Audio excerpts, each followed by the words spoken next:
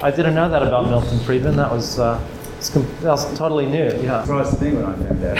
It shows how many ideas are not so new, eh? Okay, so I want to introduce our next speaker.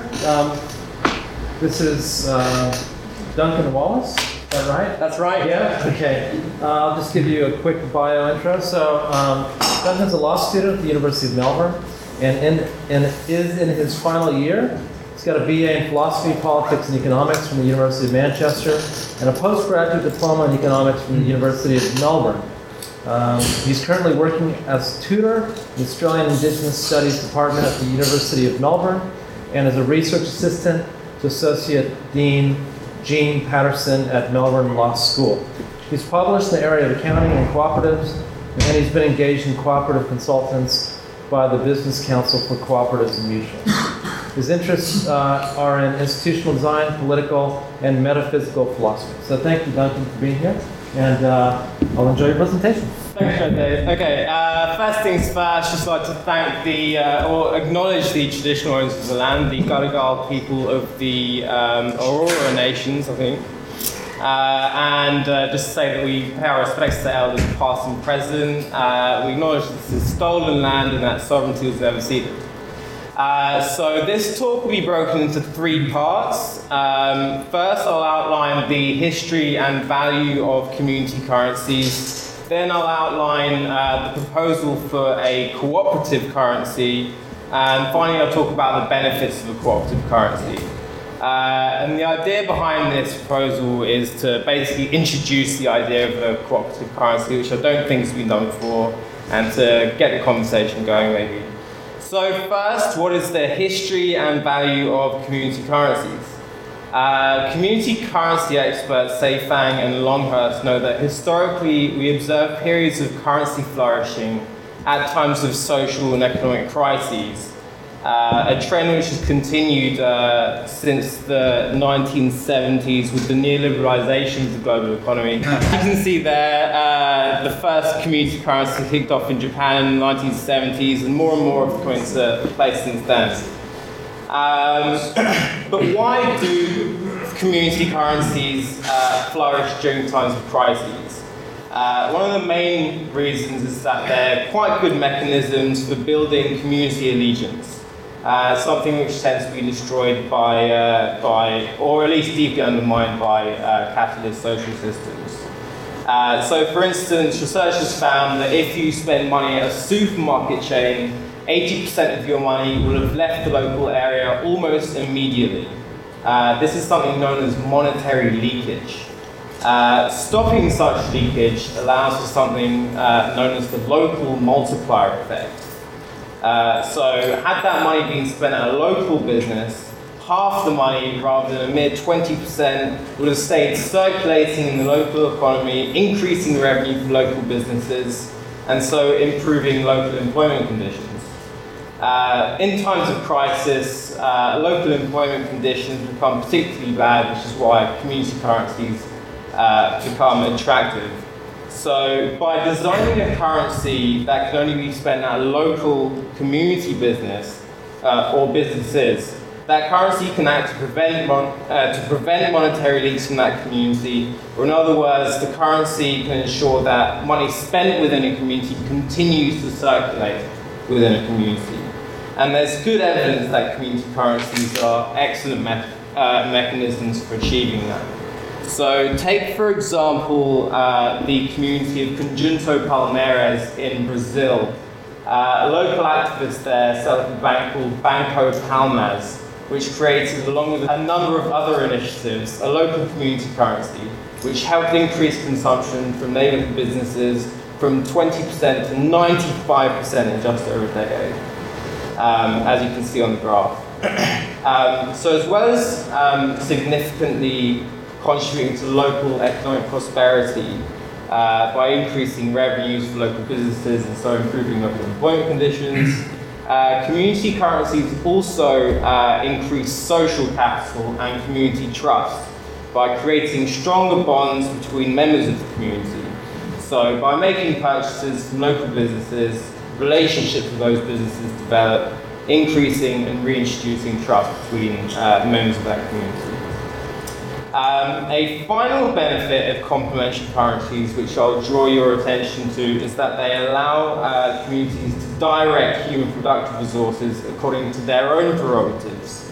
So in our economy, the money supply is controlled by private banks, as you can see on the graph. The red bit is money created by private banks, and the green is money created by governments. And so human productive resources are directed according to how private banks want them to be directed. With a community currency, on the other hand, communities can redirect human productive resources according to their own principles, so ecological or social principles, for example.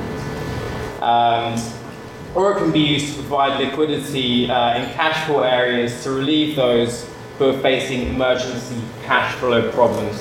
And I'll just note here that currently the only financial institutions in the West serving cash poor areas are the deeply exploitative payday loans companies. So that's the history and benefits of community currencies. Now I'll move on to the proposal for a cooperative currency. So as stated by cooperative lawyer Robin Donnelly, communities may be geographically local groups, or they may be geographically diverse groups linked by common interest or goal. In the literature, it's geographically local groups. It's geographically local community currencies which are emphasized. There's no particular reason for this. Community currencies can also serve geographically diverse communities whose members are linked by a common interest or goal. So one example of this is the Swiss VEER currency, a currency which serves disparate businesses and now individuals in the Swiss economy.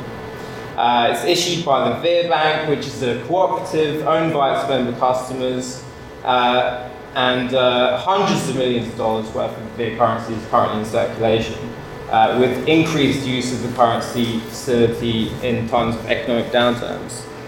And the VEER model is more or less the model I propose for a cooperative currency. So the cooperative currency is a community currency, where the community in question is a geographically diverse group of Australian cooperatives whose common interest or goal is the consolidation and expansion of the cooperative sector of the economy. That's a bit of a mouthful, but you get what I mean. So the cooperative currency would function in the following way. An institution would be created. This institution would be owned and managed by cooperatives in common. The institution would print or digitally create a cooperative currency. Cooperatives would agree to accept the currency as payment at parity with the Australian dollar. So one cooperative currency unit would equal $1 Australian. So if you went and bought a $5 good from a cooperative business, you would only have to pay 5 cooperative currency units. The cooperative currency could only be spent at cooperatives, so not at businesses which weren't cooperatives. The currency would be introduced into circulation by lending it out at very low interest rates or zero interest rates. Clearly the currency would be less attractive to consumers or businesses than an Australian dollar. The cooperative currency could not be spent at non-cooperative businesses, and it could not be used to pay taxes. Nevertheless, if capital is difficult to get elsewhere, for example in times of economic crises or downturns, it's likely that there'd be many interested in accessing the cooperative currency facility. The cooperative currency institution would not need capital to begin its operations. It could simply issue the currency out of thin air, the value of the currency lying in the fact that cooperatives would accept the currency for payment. So while borrowers would loan the cooperative currency, the loan would be denominated in Australian dollars. So when loans are repaid, the cooperative currency institution would receive Australian dollars, which would then be available to distribute to cooperatives in return for any excess cooperative currency they have. So there's a kind of tripartite thing going on there, which you can see on the slide. But you don't really want cooperatives to be cashing in their cooperative currency for Australian dollars straight away. You want them to allow the currency to continue circulating within the cooperative sector of the economy. And so to encourage cooperatives to use their cooperative currency to purchase goods or services from other cooperatives, and so keep it in circulation, you could charge a small fee for converting the currency back into Australian dollars. So in this example, it's a 3% fee. They'd ask for $500 back and get $485 in return. Okay, so that's kind of a basic outline of the proposal for a cooperative currency. What are the benefits of such a currency?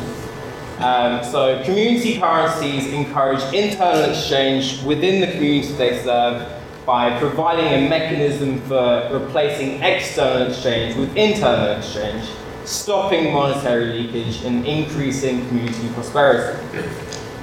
It should be emphasized that a cooperative currency may prove significantly more effective than geographical community currencies at increasing community prosperity.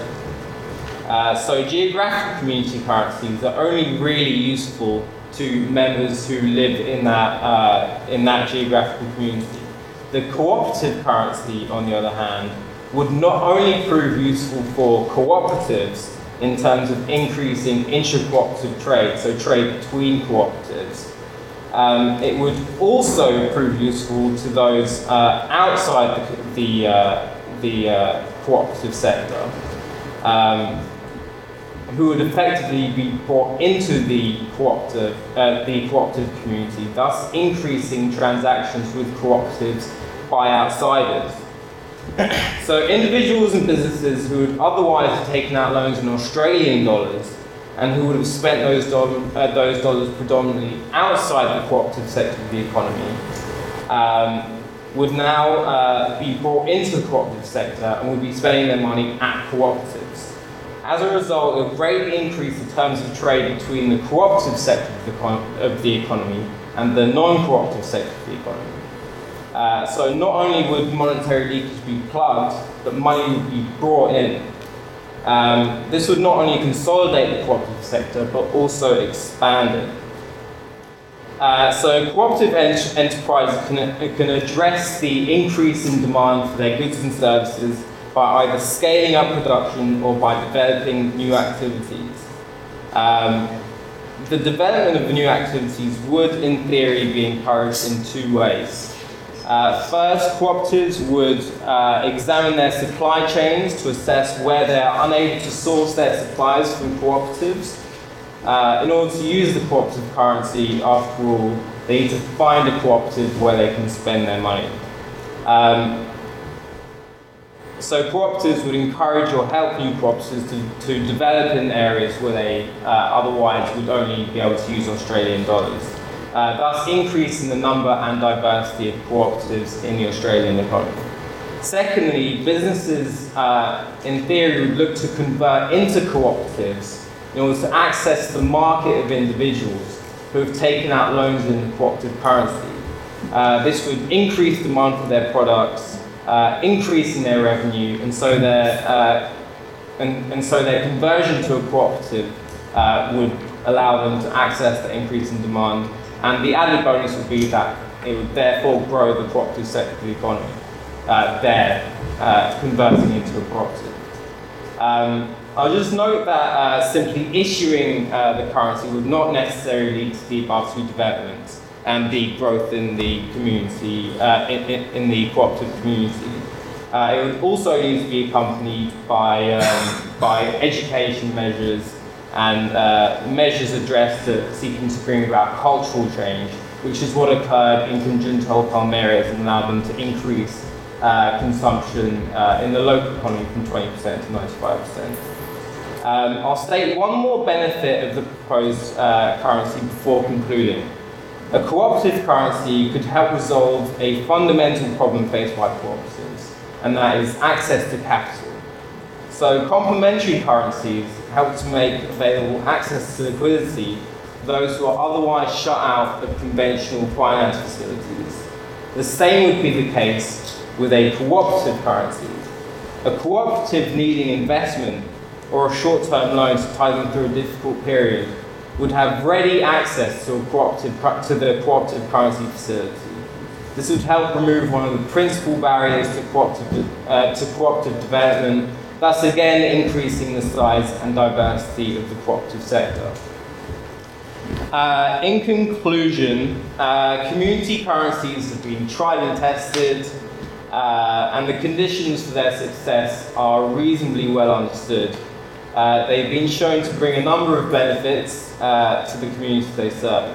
And there's no reason why the community currency model couldn't be adapted for the cooperative sector, for the cooperative community in Australia. In fact, as I've argued, there are a number of excellent reasons for introducing a cooperative currency. The main barrier would be getting cooperatives on board and participating. But that barrier isn't insurmountable. BCM's recently set up and could potentially take that work on. Anyway, thanks for listening to me.